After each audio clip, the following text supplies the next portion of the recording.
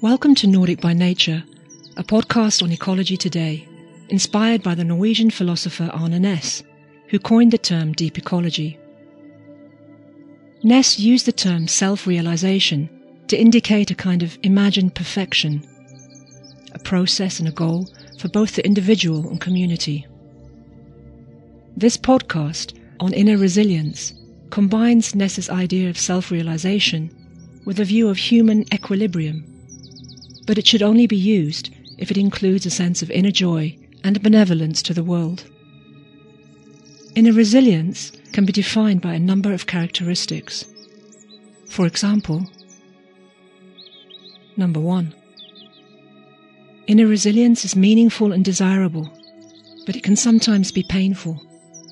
It is not synonymous with comfort.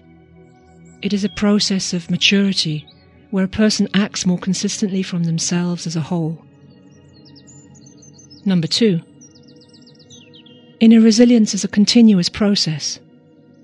It can be achieved through knowledge and learning, but it demands a consistent practice that includes the cultivating, communicating and sharing of compassionate values. Number 3. Inner resilience evolves new types of skills that are needed for transformation, including empathy, respect, humility, consensus building, and co-creation. Number 4. We are constantly changing and cannot be separated from the planetary processes that we are part of. Our own health and well-being cannot exist at the expense of others, nor the biological or cultural diversity that is the nature of all life. Ajay Rastogi will begin by introducing a secular, nature-centered mindfulness practice that is really easy to learn and that he developed and teaches at the Foundation for the Contemplation of Nature in the Himalayan village of Majkhali in Uttarakhand, India. If you've never meditated before, I can really recommend trying this version of mindfulness. The idea is not to clear your mind, but simply relax and observe. Then you will hear the words of Noor A. Noor, an Egyptian conservationist at the University of Cambridge in the UK, who describes his own personal path into conservation and mindfulness. Through his family, through music, and through the traumatic experiences of the 2011 Egyptian Revolution. We will then hear Judith Schleicher. Judith explains how daily meditation has helped her with her conservation work ever since she attended a 10-day Vipassana course. Lastly, we meet Christoph Eberhardt, legal anthropologist and practitioner of the Chinese and Indian traditional arts, Tai Chi Chuan, Qigong and Yoga. Christoph believes that dialogue is at the heart of meaningful transformation. Dialogue with oneself, with others, with nature and the beyond.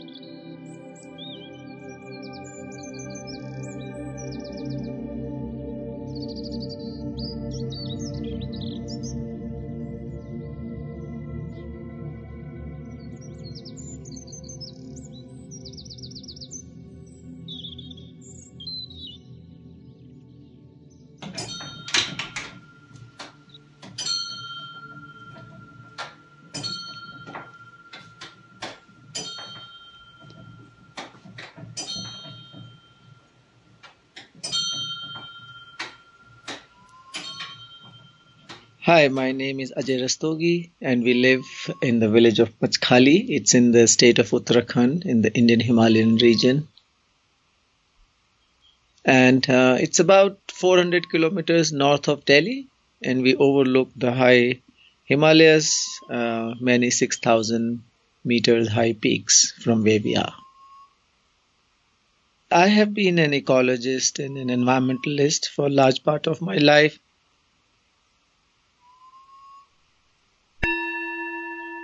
The fact that we are unable to make big changes in the society which are needed for sustainability required that we also relook at the approach that we have taken so far.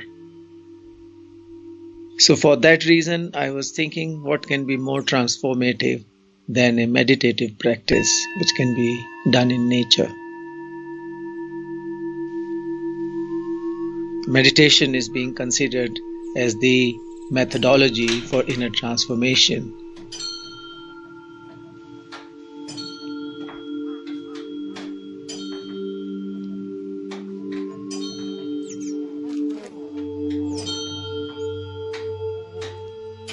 The contemplation of nature is done in a natural surrounding. It's a multisensuous experience. It helps because we are a biological organism. Therefore, we have an inherent drive to connect with nature. We are genetically wired. It is not that abstract as many people find many other meditative practices to be, so it is a good beginning. But meditation in nature, contemplation of nature, is definitely an approach which can be done on a daily basis, and it leads to that level of tranquility and gives us the benefits of the meditation, the compassion, the kindness, and the deeper connection to the natural world as well as to the social community around us. That at about 23rd minute, a tranquility factor causes deeper trigger of physiological relaxation, which brings the body and the internal chemistry in a much more regulatory and balanced way. That's called the relaxation response. And that's what we are trying to achieve also at the physiological level, besides the psychic and other benefits that the meditation will bring. One may not have access to such landscapes, so it can be done indoors, and it can be done with very simple objects of nature, then following the 3 steps of nature contemplation that we have designed. So the 3 steps, simple 3 steps is: observe nature with a soft gaze, accept with gentle detachment, and send love with sympathetic attention.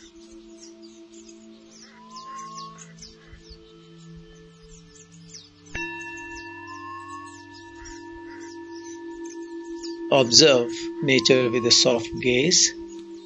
We accept with a gentle detachment, remaining not interested in finding details. Of course, the mind would wander here and there, but as soon as we realize that we have gone further and drifted, we can come back to observe nature with a soft gaze. One additional element, which is a very important element of nature contemplation practice, is to let go. And this happens by just as we sit down and begin our contemplation, we send love with sympathetic attention. We just remind ourselves with the gratitude, the feeling of gratitude. And then we sit, observe softly with a gaze, and continue a gentle detachment. The let go is not to make any judgment about where we are, what are we doing, and this is a step which is a transcendental in nature. Therefore, it's a fundamental aspect of the practice that we are able to somehow transcend this call of judgment and thinking mind, at least for a little while.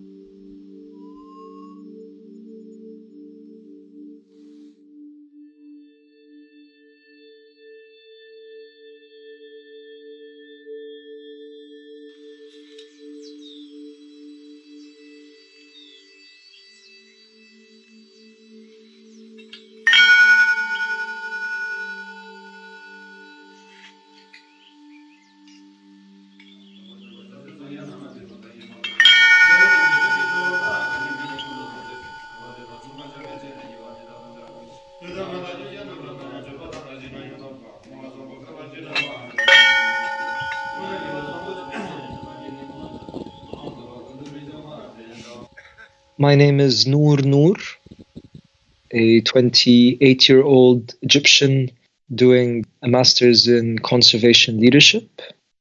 Before coming to Cambridge, I spent the last 7 years managing Nature Conservation Egypt, which is an NGO working on the conservation of habitats, species, and local communities. Growing up, I was a child of the city. My parents were very active for social justice and for political rights and economic rights. However, they didn't take me much into nature. It wasn't part of my upbringing. 2011, Egypt saw one of its most incredible yet traumatic uprisings, where hundreds of thousands of Egyptians went to the street to call for bread, freedom, and social justice. Obviously, everything that stems from those three components. As a result, significant changes came about. Some of them were for the better, but lots of them were for the worse. We were met with huge violence from the people that were in charge at the time, specifically the armed forces. There was constant conflict between protesters that are calling for a complete transition to a more democratic, human rights-oriented government. As a result, there was heavy persecution, and Egyptians still remain heavily persecuted by the state. Throughout 2011, myself as well as hundreds of thousands of other Egyptians who were taking part in these demonstrations had to run for their lives more than enough times to realize that life isn't really as it seems once you've actually had to run for your life. And lots of people, including myself, had faced near-death scenarios and situations as a result of this constant preparation to sacrifice. I had went from always being prepared to sacrifice myself for the cause to realizing that I am actually more useful if I try to survive. And part of that realization came by spending time in nature for the first time. For the first time, I was spending a significant amount of time in nature and learning about nature and conserving nature as a part of my new jobs that I had assumed in 2002. By understanding nature more, I ended up understanding myself more. Bit by bit, I ended up encountering mindfulness, which at the beginning I hated as a term because I felt it was very counterintuitive. And the more I read up into mindfulness, the more it really resonated on a theoretical level, on a political level, on a personal level. By spending time in nature, by understanding how it works, by letting oneself be inspired and be healed by nature, that in itself is a mindful process.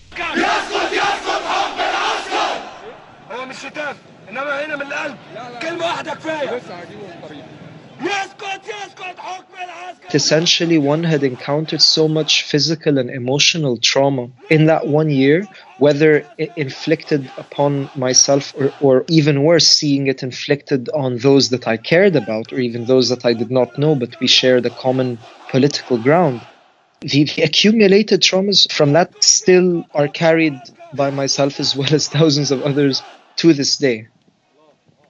There's no romanticization of revolution. There's no romanticization of conflict and uprising because there's a lot of sacrifice. But I am absolutely grateful because of how I ended up having to respond to these traumas on a physical, emotional level of how can I be mindful to reduce my anxiety, but even politically, how to better address the political traumas, how to better see how we can be more mindful holistically as a planet to get through the inevitable crises that we are facing and will continue to face at an exponential rate in the future.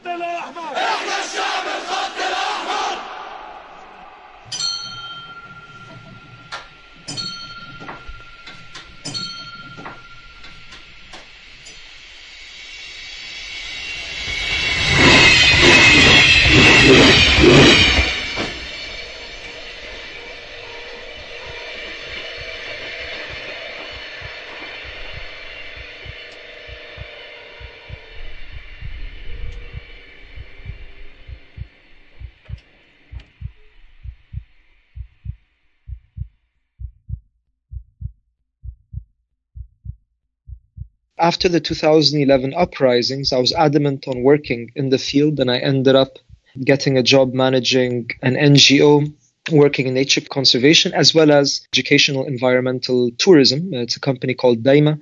It made me aware of certain dimensions relating to our survival, relating to sustainability, relating to the battles that we are trying to fight for justice. And through the uprisings in 2011, I realized the importance of nature and of the natural resources that we depend on. What many people are realizing now is that all political and economic and even social dynamics relating to us humans as a species are directly or indirectly related to our relationship with surrounding nature.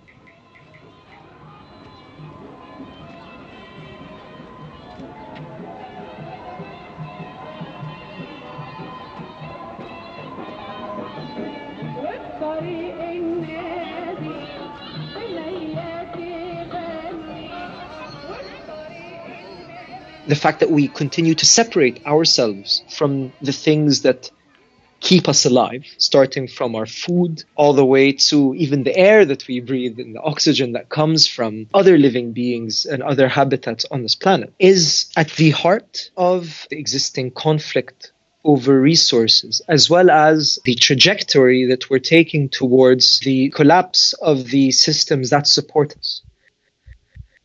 Political ecology is a term that is excellent in encompassing this. It says that whenever we look at nature and its resources, we need to think about the political, social, and economic structures that govern nature. We need to think about the ecological processes that support the social processes.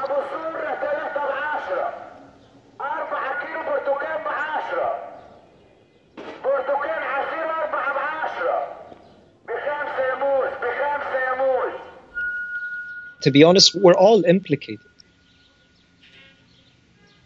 The phone that I'm using now to speak with you about sustainability, the components that were used to make this phone are not sustainable. Coffee that I am sipping on at the moment, it's supposed to be ethically sourced, but in the end, it's probably come from somewhere very far away. That in itself is an essential part of consumer culture that makes it more difficult for us to be mindful of the things we're eating and the things we're drinking, because we've become so dependent on these things.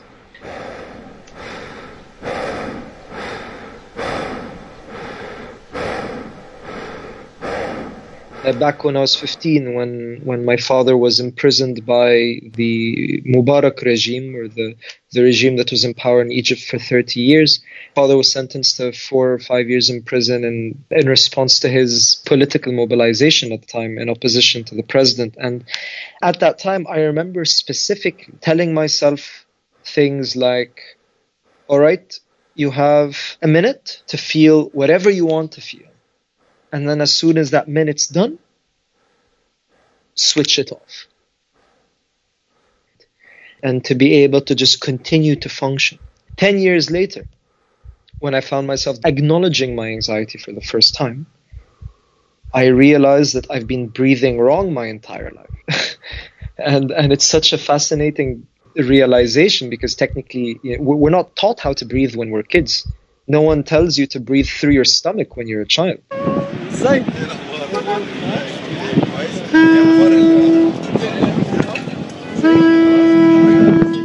In my last year of university, I was studying political science and law. And in my last year, I got involved in a music project that made music out of garbage.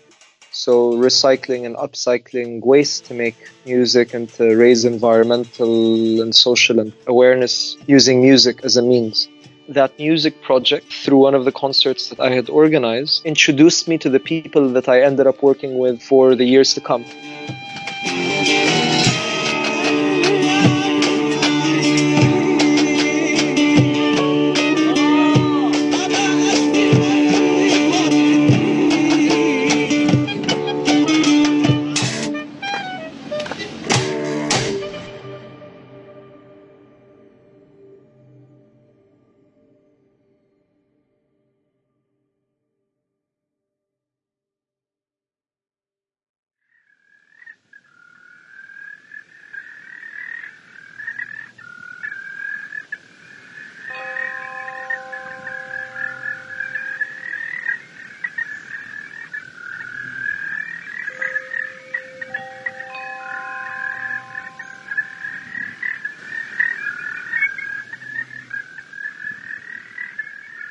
I'm Judith Schleicher. I'm a postdoc in the geography department here in the University of Cambridge. And I also work together currently as a consultant with UN Environment World Conservation Monitoring Center.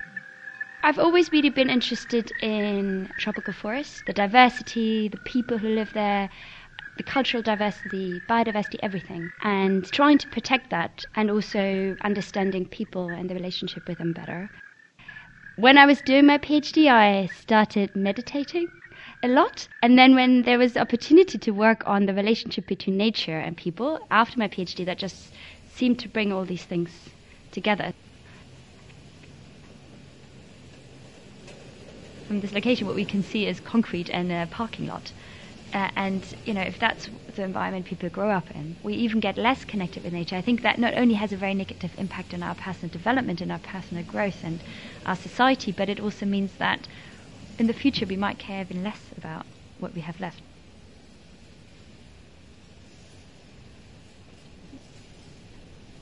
I think what is particularly important is that we also look inwards. We need to think about ourselves, our own well-being, and work on making the changes from within. And then we can make changes beyond that. And so I think those are the kind of things that really need to be part of our education system, how we grow up. What are the things that really matter in our lives? Children spend so much time in schools being taught so many things that are just involving our intellect in terms of thinking about it. But they don't really think about how do we build emotional resilience? How do we think about our well-being? How do we think about our own mindset? Really taking care of that is so important, and if we could make that a fundamental part of a person's life when they grow up, I think that would be a huge positive change. I would love to see, for example, mindfulness and meditation being part of the normal school curriculum, and then people start thinking about what is it that matters in my life, and what are the things that are important.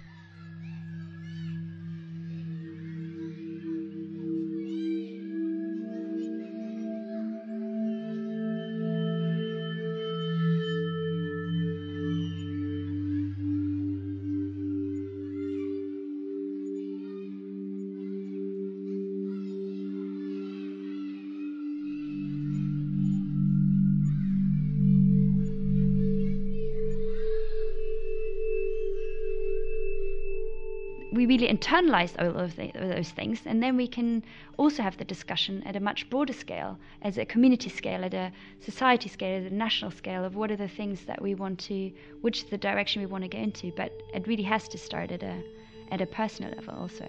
Many people are not familiar with it, and they don't really know what it means. They might associate, for example, Buddhism with it. They have religious connotations when it doesn't have to. It can be secular and nothing to do with religion.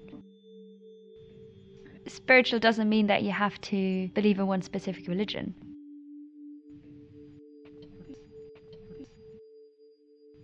It can be really challenging to work in conservation because you're always fighting an uphill battle. Basically, you're always confronted with bad news, and also the way often we talk about it is in a very negative way. I was in Peru for my field work, and lots of things were going wrong. And then my friend said, who's been meditating for a very long time, she started when she was a teenager, and she said, oh, there's this meditation course, 10-day silent course coming up in Lima, where you are. It's like, why didn't you just do it? I was like, sure. I'd never thought about what meditation is or anything. So I was like, sure. And then when I signed up, I was like, why would I do that? I just did this 10-day course without knowing anything about it. I didn't know what meditation was. I had no idea what I would get myself into. It was an amazing experience, life-changing. I mean, in a 10-day course, you go through so many things and ups and downs, but every minute you put into it, it's worth it. But I had so many positives, but the strongest one was definitely this a sense of inner peace that I've never felt in that way before. Not only just knowing, but really feeling that happiness or contentment has nothing to do with anything external. And of course, that's things that we might intellectually know, but really feeling it is a very different thing than experiencing it.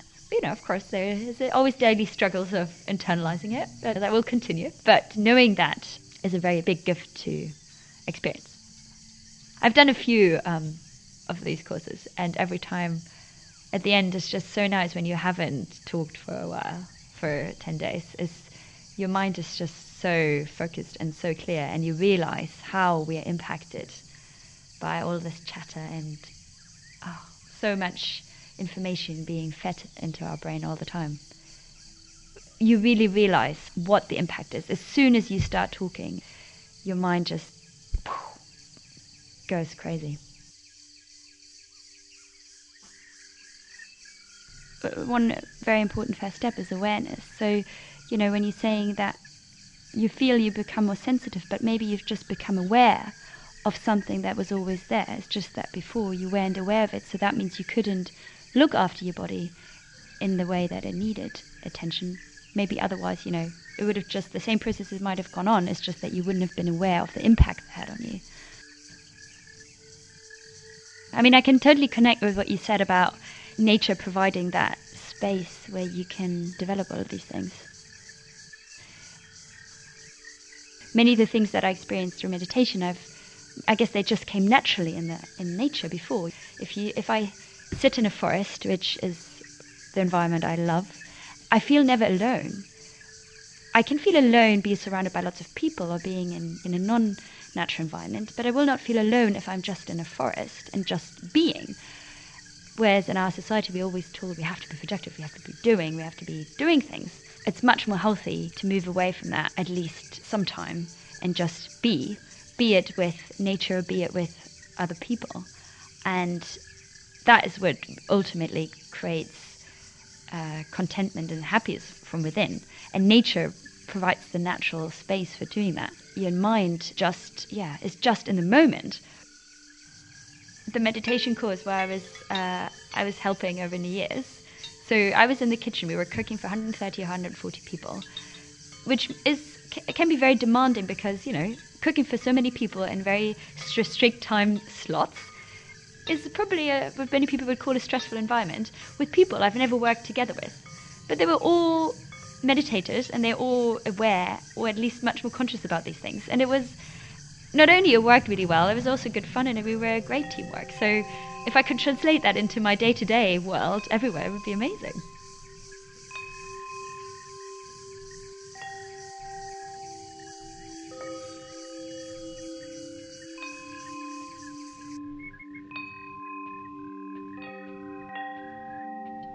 I started meditation 7 years ago. I meditate daily, at least 1 hour a day, sometimes more. I mean, it makes a huge difference to my day-to-day life.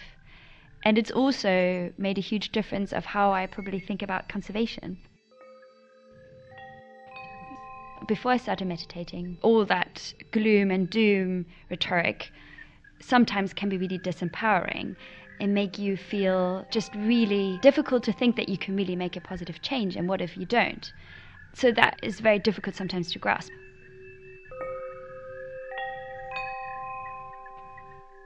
With meditation, I also had a sense that, just in a deeper sense of, I guess, peacefulness, that, it will be fine eventually and nature will be able to cope. Whether humans will be able to cope, that's a different question. I guess, yes, it made me more peaceful from within, that I can do whatever I can in my possibilities to fight for a more just and more environmentally sustainable world. But I can be fine with whatever happens.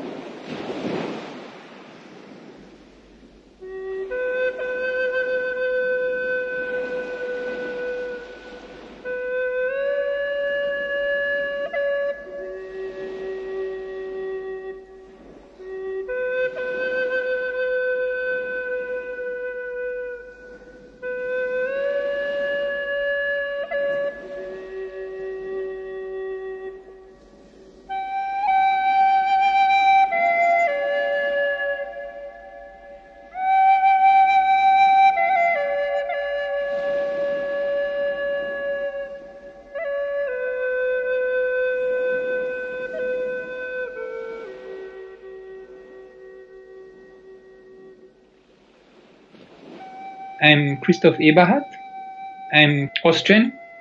Now I'm based in the south of France, in Arcachon. To put it in a nutshell, like my whole life has been devoted to, I would say, quest for peace, for harmony, a living harmony.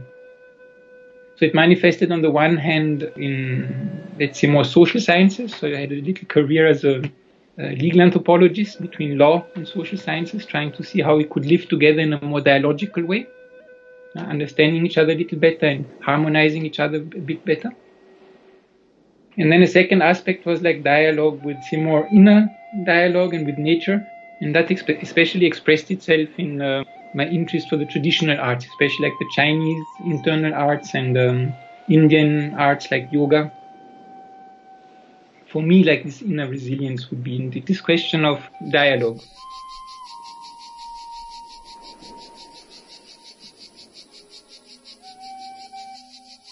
Dialogue is listening, but it's not only listening with your ears, it's listening with your heart. And even more than that, it's listening with your soul. We can experience it in our very, very day-to-day experiences. Just like taking some time, not starting to speak immediately, taking 5 minutes or 10 minutes just to harmonize before doing something. Just letting the mind settle, being rooted in a certain way. Sometimes people don't want to do it, they say they don't have time to do it. But actually just this sitting quietly, calmly, in a certain way completely changes the whole atmosphere. If you do it, you will find that people are much, much more open to real dialogues, to listening to each other, to really sharing their experiences, than if you do it without that quiet time at the beginning. So you start to dialogue with another human being. Really dialogue in the sense that you really want to listen to the other person and you let yourself be challenged by maybe the worldview that he presents or the sensitivity that he's expressing. Well, it may on the one hand be enriching, but sometimes it may be very shocking. You know, we may not really want to hear certain things, or we do not really hear certain things until we have heard them like 100 times, you know, and then suddenly you're like, oh, wow, there was something deeper than I thought. But so when this happens, it's a kind of inner challenge also. That leads to a second kind of dialogue, which is the dialogue which I call with oneself. Start to become aware of what our, let's call it, invisible horizon of action and living is. And for that, actually, we need the dialogue with others, because otherwise we can never become aware of our own personal window. And then when you start to deepen this dialogue with others and yourself, by listening more to yourself, you also start to realize that actually you're connected to the nature all around you. That in a certain way, once the sensitivity to listening has been opened up, well, you start to listen to the trees, to the sun, to the flowers, to the clouds. In a certain way, they talk to you. If you want to listen, first you have to empty yourself. And then everything comes and talks to you. The dialogical aspect of nature also starts to unfold. So it's dialogue with oneself, with the others, with nature. And then there's this other dimension which I call like beyond, whatever you want to call it. These things which are beyond words, you cannot really express it, but which is also there. Sometimes when we talk about inner, we kind of separate it or distinguish it from outer. For me, I would rather say that the experience of also entering in yourself or entering in dialogue with others or entering dialogue with nature or with what is beyond is more a process of creating links where there was no links. You may have had an idea of or a feeling of separation. You know, you're feeling separate from the others and you're feeling separate from nature. Nature is more objects which are outside, you know, but it's like a world of objects. It's not a living reality. Even some people, you just see them like objects, you know, some robots which are there, you know, which behave in a certain way, but they're not really persons that we interact with. And same thing with ourselves, you know, we may even ourselves not really, we do our work, we do our things, we're in our routines, but are we really considering ourselves as another living subject as such? There's 4 dimensions, and you can start from any of these dimensions. If you're somebody who has been growing up in a very natural surrounding, maybe your first dialogue starts with nature. Some people, they're shepherds and they spend lots of time alone for months, in the mountains. So probably for them, the first kind of dialogue which would start is more like a dialogue with nature. And then the other dialogues may come. For people like me, I'm more like a city person, and so you're more confronted with people at the beginning, But the important point is to say that for me, all these dimensions are always there. At the moment when we start to open one of these dimensions, dialogue of one of these dimensions, little by little we start to realize how everything is much, much, much more linked together than we ever expected. Life is not a void to be filled, it is a plenitude to be discovered. The other is not a void to be filled, it's a plenitude to be discovered. It's not just, it's always easy to go somewhere and say, oh, they don't have this, they don't have that, they don't have that, they don't have that, and just construct them like as an inferior version of yourself. But they could do the same thing, because from their point of view, you don't have this and don't have that and don't have that and so on. Wouldn't it be more interesting, instead of trying to fill the other with your own projections and your own ideas, to just listen, open up, and then maybe discover all the plenitude that the other is? I just started to realize that our lives, generally speaking, are sometimes very often a void to be filled. We feel that we have to have a certain social status, and we feel that we have to, on a psychological level, we want to achieve certain things, on the economical level, on the many levels, we want to fill, which is wonderful, as long as it is not something we just do because we need to fill our lives. And at the moment that we dare to maybe step back a little, we may just find out that life is actually very rich and all these things may be happening without us trying to push too hard. Plenitude means you start to realize all the relationships that you are knotting together through your being. Just like we have a physical body, considering like modern Western science, we are actually really children of the stars. I mean, that is all the elements that we are made of are made in the stars. So we have actually a relationship with them. So we have this physiological level, but then we have our emotions, we have our feelings, we have our thoughts, and all these different dimensions are all interlinked. By the contemplation of outside nature, which we perceive as being outside, we actually establish a relationship, which on the outside level may lead us to this feeling that we should not care for the environment because it's our duty, but because of its beauty. So we establish like a relationship with the outside nature, but at the same time contemplating the outside nature also actually refers us back to our inside nature. You can use the term ecological, but I would just say our inner nature, what life is about. You are part of nature. When I say nature, there's nature and nature. There's the visible nature that we see, and then there's nature in the sense of, let's call it what is. The whole planet and the solar system and the galaxies and now they're talking even of these multiverses. It's really links, creating links. Links where we didn't see links, where there was separation, little by little to realize that things are linked. Little by little you start to see that things are so much linked, that which is very important in the ecological thinking, you start to enter into these more holistic approaches to things. Because you realize you cannot just cut things into pieces, they're always related. And whenever you change something somewhere, it always has an effect on the whole. If you start practicing any Qigong, if you start practicing any movement which you will do with a relaxed body, tasting what you're doing, maybe doing it slowly and doing it with awareness, little by little what you will start to feel is what Chinese often call Qi, which is energy. Again, which is experiential. So the one feeling that you may have at the beginning is you will feel your little tingling in the fingers, or you may feel some warmth that will come. And then if you continue at some point, you may feel it more inside, the kind of a magnetic feeling. Sometimes it gets a more like electric feel to it. Just the quiet sitting, and watching your breath. Actually, even if you only do this, but like you do it every day and you do it for a couple of hours every day and so on and so on. At the beginning, you're very much in the psychological state. You're just thinking of this and thinking of that, and then at the moment when these things start to settle a little, like a glass, water and mixed, and then chocolate settles, and becomes more clear and more transparent. When that stage starts to happen, things start to circulate in your body. That's like basically what is the whole Qi. These things are very real. So that brings me to your reaction to the experience.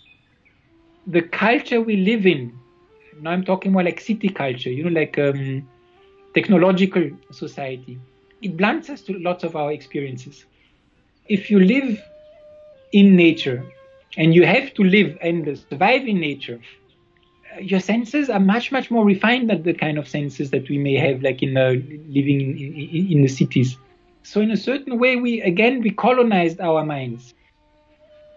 And even now, I still realize how much my mind is colonized. Very, very big learning process also. Because you start to realize, I do have an innate intelligence. My body does understand certain things. Okay, you have to put the awareness. It's not, you don't have to do anything. You have to put the awareness. You have to try to listen. You have to practice. It's not just coming like if you don't do anything. And also, little by little to learn to make the difference between what is your illusions and and what things are real in those, what you feel. We are not gods. We are not like the masters of nature or kings of nature. No, we are part of it. We're just a very humble, tiny little part of it. Humility, the importance of humility. You recognize yourself as a wonder of the universe. It's amazing. And the more humble you become at the same time, in a certain way, the more beautiful the whole thing becomes.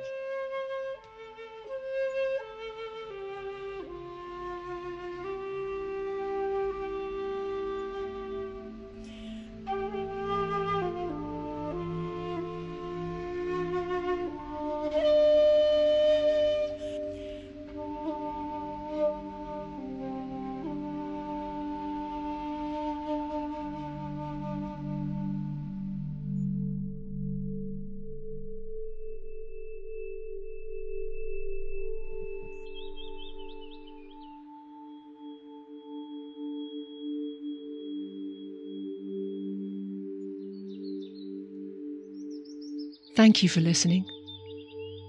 Nordic by Nature podcast is created with the support of the Nordic Ministries. Please help us by sharing a link to this episode with the hashtag Traces of North and follow us on Instagram at Nordic by Nature podcast. We'd love to hear your thoughts on our podcast, so please email me, Tanya, on nordicbynaturepodcast@gmail.com. We are also on Patreon if you would like to support us with a donation to keep this podcast going into a second series next year. Please see patreon.com/nordicbynature.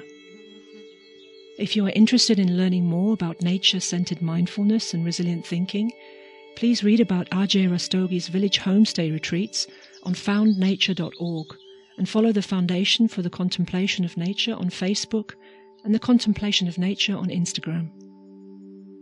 Noor A. Noor worked for Nature Conservation Egypt. Please see natureegypt.org. You can follow Noor on Twitter at NXOOR. You can follow Judith Schleicher on Twitter at J_SCHLEICHER. You can find Christoph Eberhard through his YouTube channel Dialogues for Change or Twitter at Peace Dialogues. Sound is designed by Diego Losa. See diegolosa.blogspot.com.